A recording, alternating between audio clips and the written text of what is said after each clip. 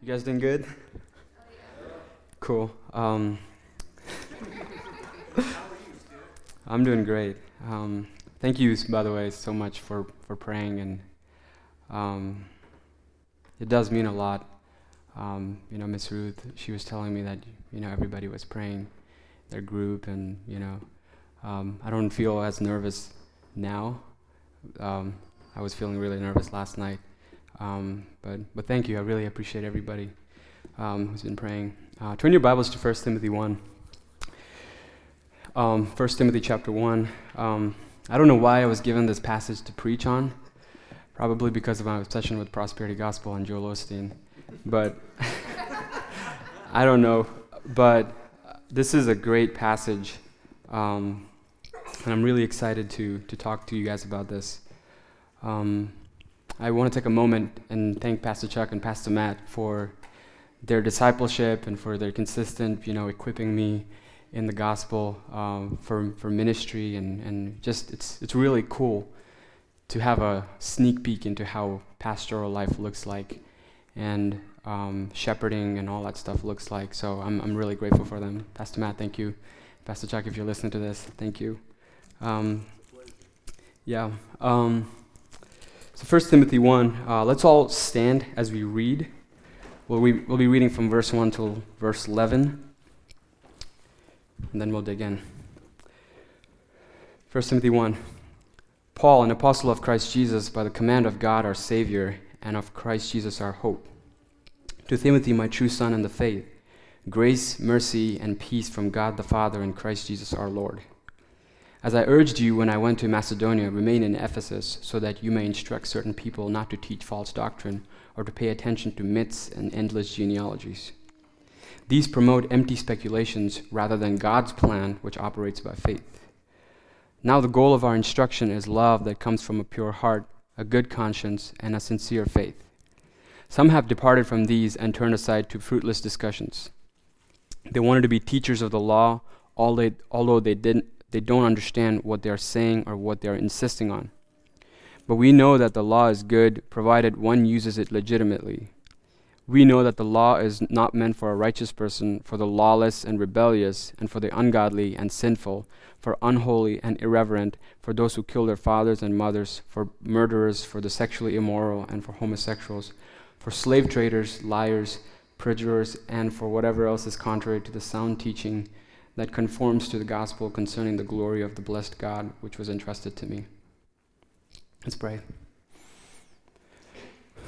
Father, thank you so much for this passage. God, I'm pleading with you right now to take away all the pride, the temptation to talk from eloquence. I just pray that you would fill me with the Holy Spirit, like Pastor Matt was saying. I need your Spirit right now to speak to your people, to your bride, to your flock, to your church. And I pray that you would help me to be faithful to this passage. And I thank you for all the grace that you've been pouring on me through this church. And God, as we study this passage right now, I pray that you'd help us to love you, and that you'd help us to grow our love for others more and more. In Jesus' name, amen. You may be seated.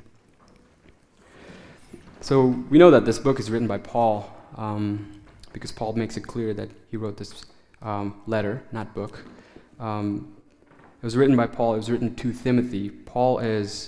Timothy is Paul's co-worker. So Paul took Timothy in many missionary journeys, and Acts chapter 16 lays out an explanation of how Paul picked Timothy. Timothy was known as a really godly young man, and he grew up with a Greek dad and a Jewish mom, and his grandmother was Jewish as well, and they taught him the Old Testament scriptures, and Timothy really liked that. Paul really liked that, and Paul took Timothy and he circumcised him, and he took him to gospel work to many places. And this book, Paul is writing to a young pastor, because these two letters are scholars call as pastoral epistles. a lot of church government stuff, a lot of qualifications for pastors and deacons, and a lot of other instructions for people in the church. So if you want to become a pastor, just go ahead and read this book. It's a lot of great advice. I want to make a statement for the sermon, and I'll come back to this statement again and again. So if you don't get anything from the sermon, just remember this statement. So this is a statement. The lifestyle of a true Christian is love which comes from a purified heart, a good conscience, and a sincere faith.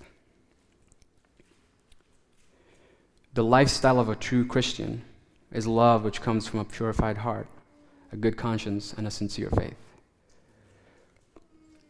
And I deliberately use the word true there because a lot of people in the world, they think that they're Christians because they go to church, because they grew up in a Christian family, or because their parents are, their dad's a pastor.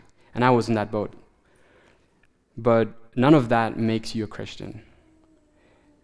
If you believe in Jesus Christ in Romans 10:9, if you confess with your mouth and confess with your mouth that Jesus is Lord and believe that he's raised from the dead, you will be saved, right? You cannot be saved if you believe in your own works for salvation. It's all Christ. And that true belief in him would produce repentance, right? And that's why I wanted to use the word true there. So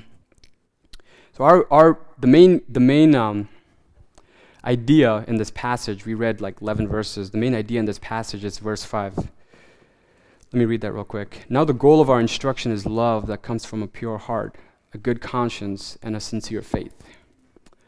So, Paul is writing this letter, and he's telling Timothy to instruct these people.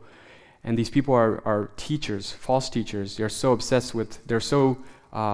consumed with the law, and they wanted to be teachers. They wanted to teach about the law. But Paul is writing to Timothy, and he's saying, hey, that's not Christianity. Christianity is love, right? And he writes a lot of things here, and I want to dig into verse 5 more and more today. So let's talk about love. And I was going to say this, I'm probably the least qualified person to talk about love because I don't show a lot of love. And Pastor Matt and Pastor Chuck, many times they tell me, you have to show grace, you have to be kind, you have to show love, not judge and everything. So I'm not qualified, but thankful for grace. So what is the greatest commandment in the Bible? To love God and love people, right? So, but what is love? There are 4 kinds of love. We know that, right? 4 kinds of love. Storge, philia, eros, and agape, right? And the word Paul is using here, the goal of our instruction is love. The word love there in verse 5 is agape love. John Piper defines agape love as divine love characterized by sacrifice in the pursuit of another person's good. We live in the 21st century, and the word love is thrown all over the place today. Like, I love my cat, I love my coffee, I love my car. I think it will be helpful for us to just know what this love is, and I'm going to define this word, this love, agape love. Before I do that, let me say this. The word love is used in a lot of places in the Bible. So Paul says in 1 Timothy 6, the love of money is the root of all evil, all kinds of evil. And he's not using the word agape when he used it in this chapter, when he says the love of money is the root of all evil. That's not love, that's greed, okay? And also in 2 Timothy 3, he says, hard times will come in the last days, and people will be lovers of self, lovers of money. Paul is not using agape love here. Paul is using a different word. So I just want you guys to know that every time you see the word love in the Bible, he's not talking about agape love. Okay? So let's define love. Agape love specifically. It's a choice you make to do something for someone for their benefit. Okay? It's a choice you make to do something for someone for their benefit. And this love is not based on feelings or emotions. It's based purely on the will. It's abstained from self. It's not self-centered. It's not self-seeking. It's others-centered. It's sacrificial. It is committed. And it expects nothing in return. That is agape love. Right? It's a choice you make to do something for someone for their benefit. So when you love someone with agape love, you're thinking about them. You're not thinking about yourself. Right? And the word goal here, when Paul says the goal of our instruction, and I think it's something else in different translations, the word goal here means end, aim. The aim of our instruction, the end of our instruction is love. Paul says in Romans 13, love is the fulfillment of the law. The end goal of Christianity, the end goal is to love God and love our neighbors, right? So Paul is instructing telling Timothy to instruct these false teachers to not get sidetracked, because if you're on point on the law and you miss love, it doesn't make sense. Turn your Bibles to 1 Corinthians 13 real quick.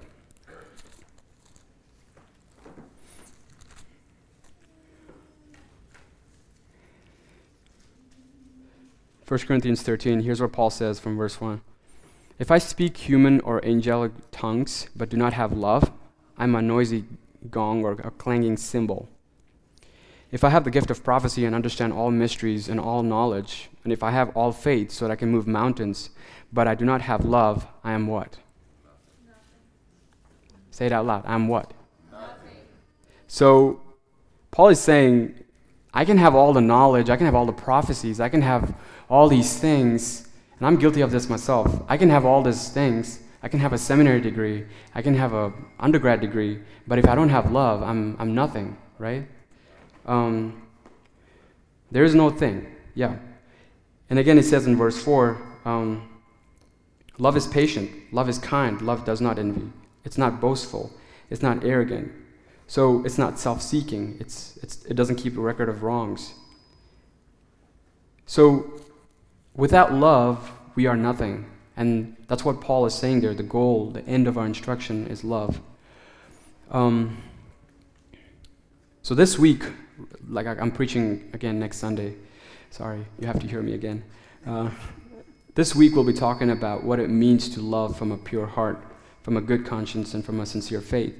And next week we'll be talking about what the consequences are if you don't love from these three things. Okay? Y'all tracking with me? Okay. All right, let's talk about this. Love from a pure heart. What does it mean to love from a pure heart? What does a pure heart have to do with love? Okay? What is a heart? Because some of you don't know that. So the word heart used in this verse, Paul is used the word cardia, which means it's the soul, it's the mind, it's the fountain and seat. It's the fountain seat of the thoughts and passions and desires and appetites and affections and purposes and endeavors. It's the inner man. That's what heart means. It's where all these things are produced. Your passions, your appetites, your desires, your thoughts. And the problem is we have wicked hearts. Because Romans 3 says all have sinned and fall short of God's glory, right? And Jeremiah 17, it's in the Old Testament, the heart is more deceitful than anything else and incurable, and who can understand it? Our hearts are wicked because of our sin, right? And that's why Paul says our love comes from a pure heart, should come from a pure heart. But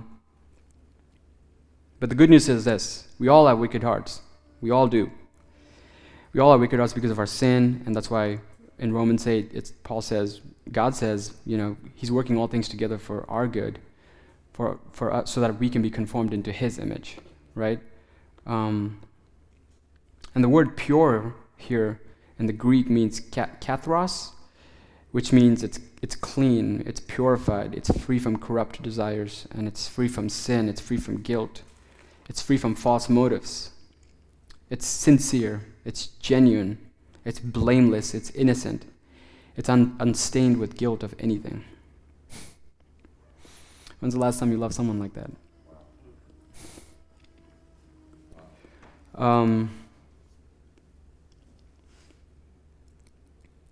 Yeah, man, this was hard. Preparing this was hard because there was a lot of conviction going on in my heart too. Jesus says in Matthew 5, "Blessed are the pure in the heart, for they will see God." I was thinking about a good illustration for this love from a pure heart, but I really couldn't think of anyone except for Jesus Christ because, people were beating him up and people were spitting on him, people were throwing stuff at him, and literally, like if someone beats me up, I get mad at him, right? But Jesus Christ was on the cross, people were piercing into his body, blood was flowing, and he said, "Father, forgive them, for they don't know what they do." Right? That is love from a pure heart.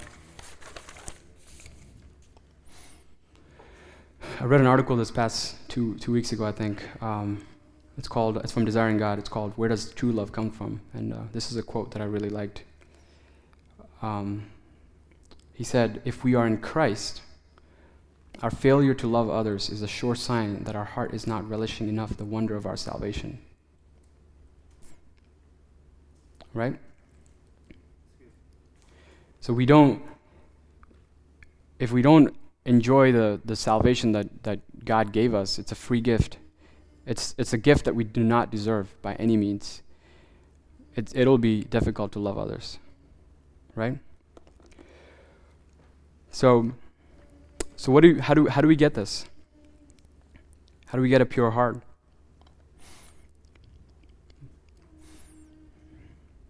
Well, the answer is pray. We can pray. We can ask God to make our hearts clean, to give us a pure heart, right? And can we show that love to others this week? Can we do that? Because Christ forgave our sins, and it shouldn't really be hard to do the same thing to others, right? It doesn't matter if it's an unbeliever or a believer. How about give something to someone, someone who's you're bitter at? Give him a gift or something. Maybe you can buy some groceries to your grandma. Right? That's right. Maybe you can do something for someone that purely benefits only them. Right? So why don't we pray? And how often do we pray, "God, give us a pure heart"? So let's go to the next one. Love from a good conscience.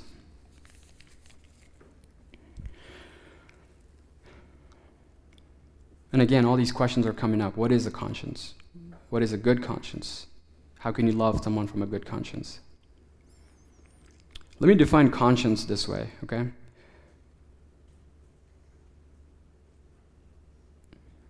It's the soul having the ability to distinguish between what is morally good and bad. The soul having the ability to distinguish between what is good and bad.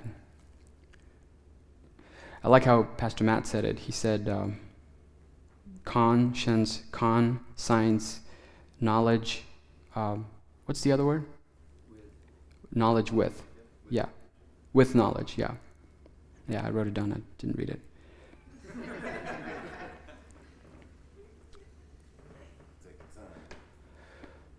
Conscience is what makes judgment calls. Right? It creates guilt. The sad part is it can be defiled too. And it can be defiled when you reject the gospel of Jesus Christ. And the word good here, because Paul says good conscience, he doesn't just say conscience. In other translations, I think it says like clean conscience and stuff like that. The word good here is agathos. I think I'm pronouncing it weirdly. What it means is this: it's useful, it's good, it's pleasant, it's joyful, it's happy, it's excellent, it's upright, and it's honorable. I like what the writer of Hebrews said in Hebrews 10. This is what he said, Hebrews 10:19. Therefore, brothers and sisters, since we have boldness to enter the sanctuary through the blood of Jesus, he has inaugurated for us a new and a living way through the curtain, that is, through his flesh. And since we have a great high priest over the house of God, let us draw near with a true heart in full assurance of faith, with our hearts sprinkled clean from an evil conscience. Let us draw near with a true heart in full assurance of faith, with our hearts sprinkled clean from an evil conscience.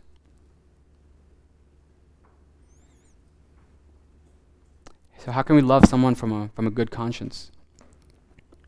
It's really hard for me to come up with illustrations because this is my first sermon. So I was thinking, Matt told me many times, Pastor Matt told me that he buys groceries for his grandmother.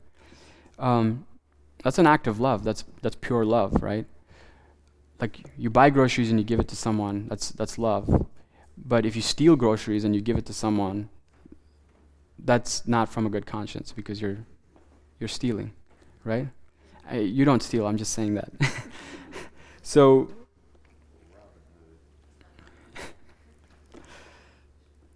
and again, our only role model is Jesus Christ, because he's the one who loved from a good conscience and from a pure heart, right?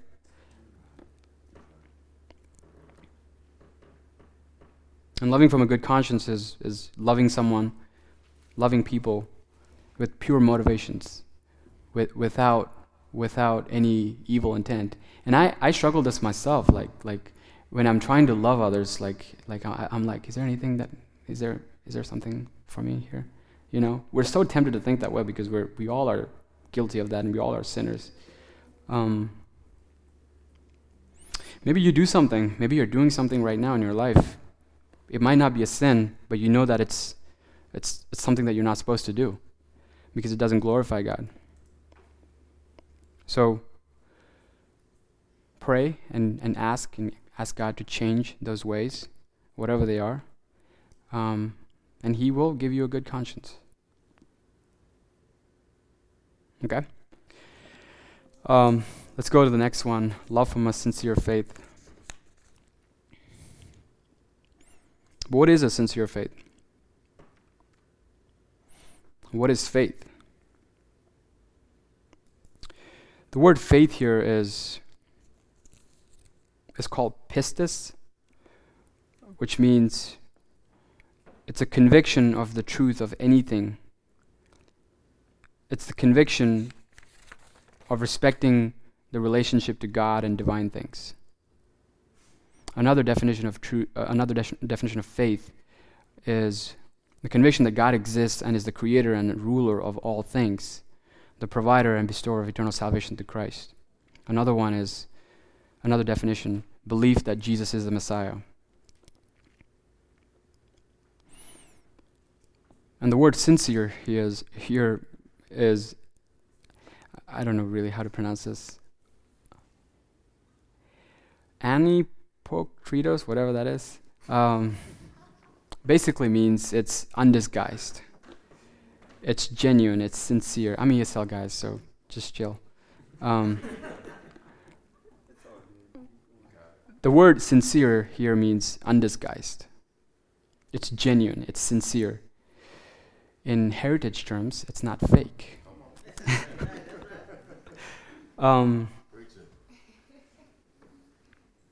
It's not hypocritical. I've seen a lot of hypocrites who think that they're Christians, who say that they're Christians, but their lifestyle doesn't show that they're Christians. And I genuinely feel for them because I hope they can change their lifestyles. I think James, if you want to turn your Bibles to James 2, James does a great job just talking about this faith.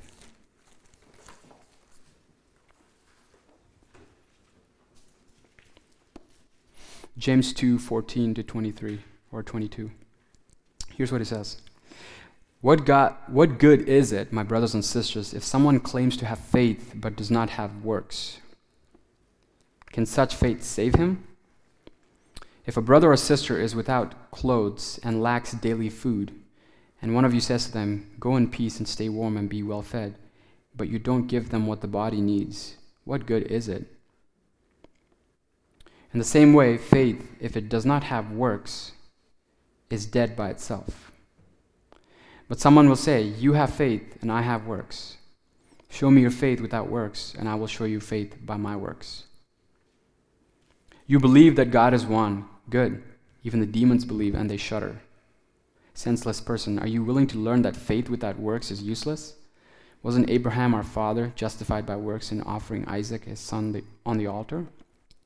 You see that faith was active together with his works, and by works, faith was made complete. Pretty sobering, right?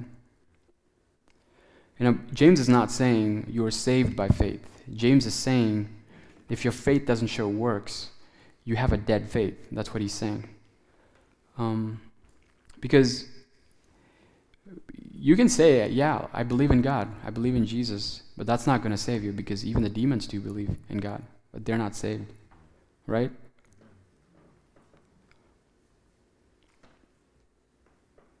It's the works of that person that tells us if he's truly saved or not. It's not just mouth confessing. It's the attitude, it's the behavior.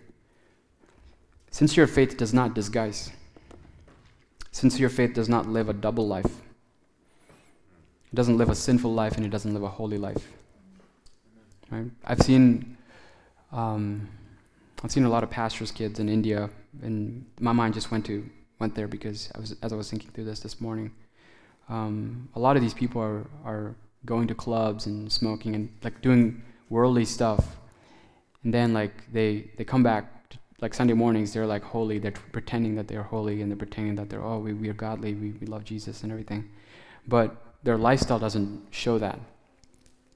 And yeah, I really don't know what to say except to just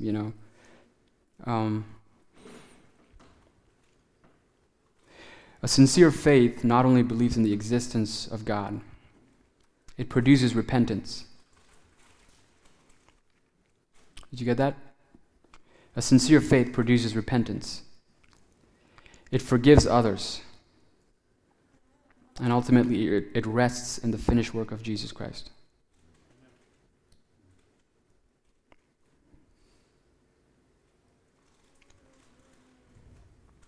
And sincere faith doesn't pretend, because it is expressed genuinely.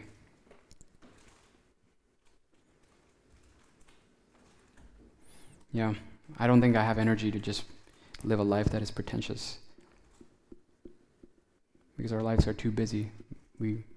Too busy loving and too busy serving people. If there's a sincere faith, if you have a sincere faith, that is because of the work of the Holy Spirit in you guys, right? I had to check that with Matt this morning. So, and if you have a pure heart, loving people nonstop, from a pure heart, from a good conscience, from a sincere faith, yeah, that's God working in you, God working through you.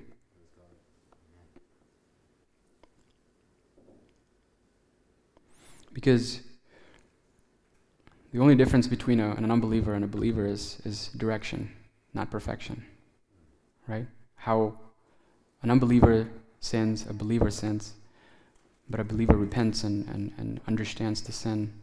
He's guilty, and he turns away from it.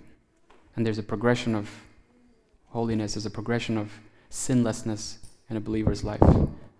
And he'll be perfect one day when Christ comes back, right? I'm glad I won't be sinning. I know I won't be sinning one day, because I won't be sinning when Christ comes back. It's going to be amazing.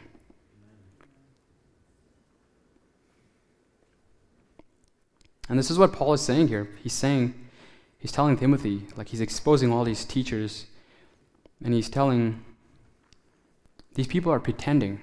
These people are pretending to be holy, pretending to be, we're godly people, we look at us, we're so like mastering the law. But in reality, all they have is pride and arrogance, and they don't understand what they're saying. And we have a lot of teachers like that in the world right now. I mean, you've guys seen the movie American Gospel, right? If you didn't, go and watch it. And these people think that they have a sincere faith.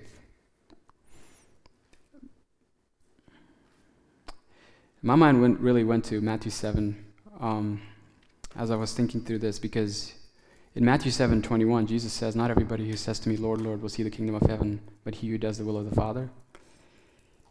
And most of you guys know, I always say the phrase, "Jesus Christ is Lord." But the phrase, "Jesus Christ is Lord," is useless. It's really pointless if there's no a change in your behavior, a change in your attitude. Because Christ says in Matthew 7, many will come to him on that day and say, "Oh Lord, did we not do this? Did we not do this? Did we not do this?" And they say all these things only to hear Jesus say, what? "Depart from me." There you go. It's very sad, yeah.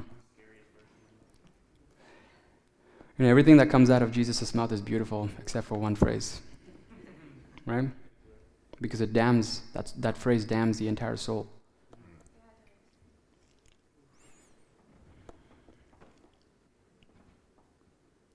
I like how Matt put it a couple weeks ago when he preached from his sermon, Love from Humility. He said, love doesn't put on a show, right? It doesn't show off. It doesn't, do works and then "Oh, look at this, I did this." And a sincere faith, love from a sincere faith is faith that shows works. Not perfection, but direction, like I said earlier, repentance. And Scripture God repeatedly tells us, Paul repeatedly writes, examine yourself, examine yourself, examine yourself. I want to read Galatians 5 real quick. You guys don't need to turn there. Galatians 5:6. This is what Paul says: "For in Christ Jesus, neither circumcision nor uncircumcision accomplishes anything. What matters is faith working through love."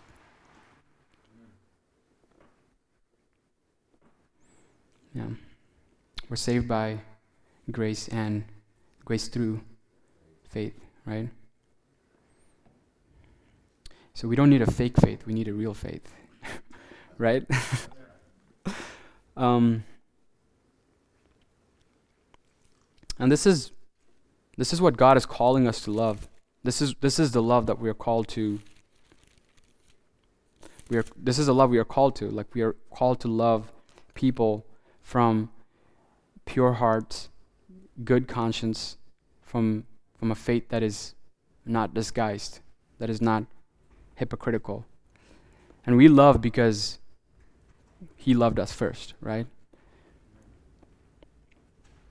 I don't know, maybe we can look for some ways on how to love others this week. Maybe we can, maybe you can think about someone and just see how you can love them. Think about what they like or what they prefer, and just do something for them. And just say I love you, or I appreciate you, or something like that. And I'm terrible at this because I don't do this often. By doing this, what are we doing? Showing Christ. We're bringing God the glory, right? The entire Bible is about giving God the glory. It's about God's glory, right? So, is my microphone off? What happened? Okay.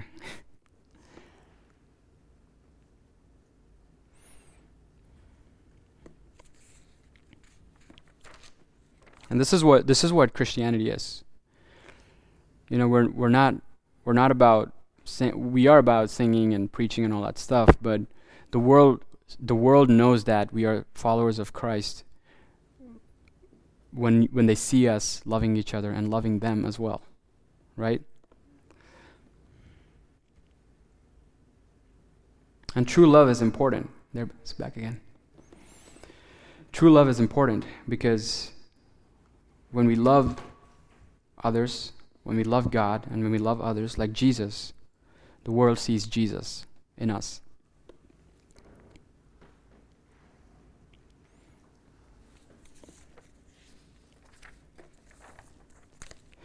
So my prayer for you guys is that you would love people from a good heart, from a purified heart, and that you would love people from a good conscience and from a sincere faith. Because Paul says in verse 6, some have departed from these and turned aside to fruitless discussions. You depart from love, you get into all sorts of mess. You get into, discussions and arguments, but where there's love, there's forgiveness. Where there's love, there's no judgments. And it's not easy. It's definitely not easy to love others, because, we love ourselves too much. But we can look at Christ who loved us selflessly, and we can love others, right? Let's pray.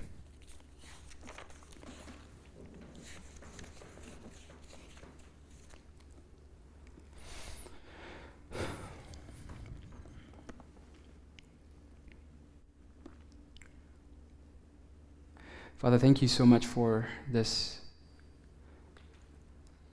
beautiful passage and beautiful verse that encompasses every single thing about you, which is to love.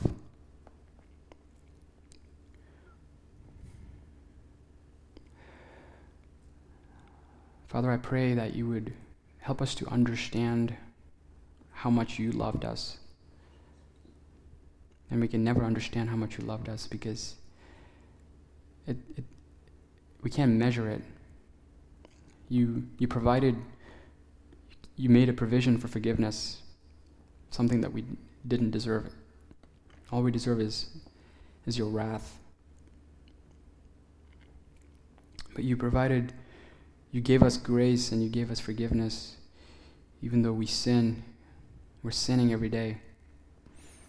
That is love beyond measure and grace beyond measure, and we thank you for that.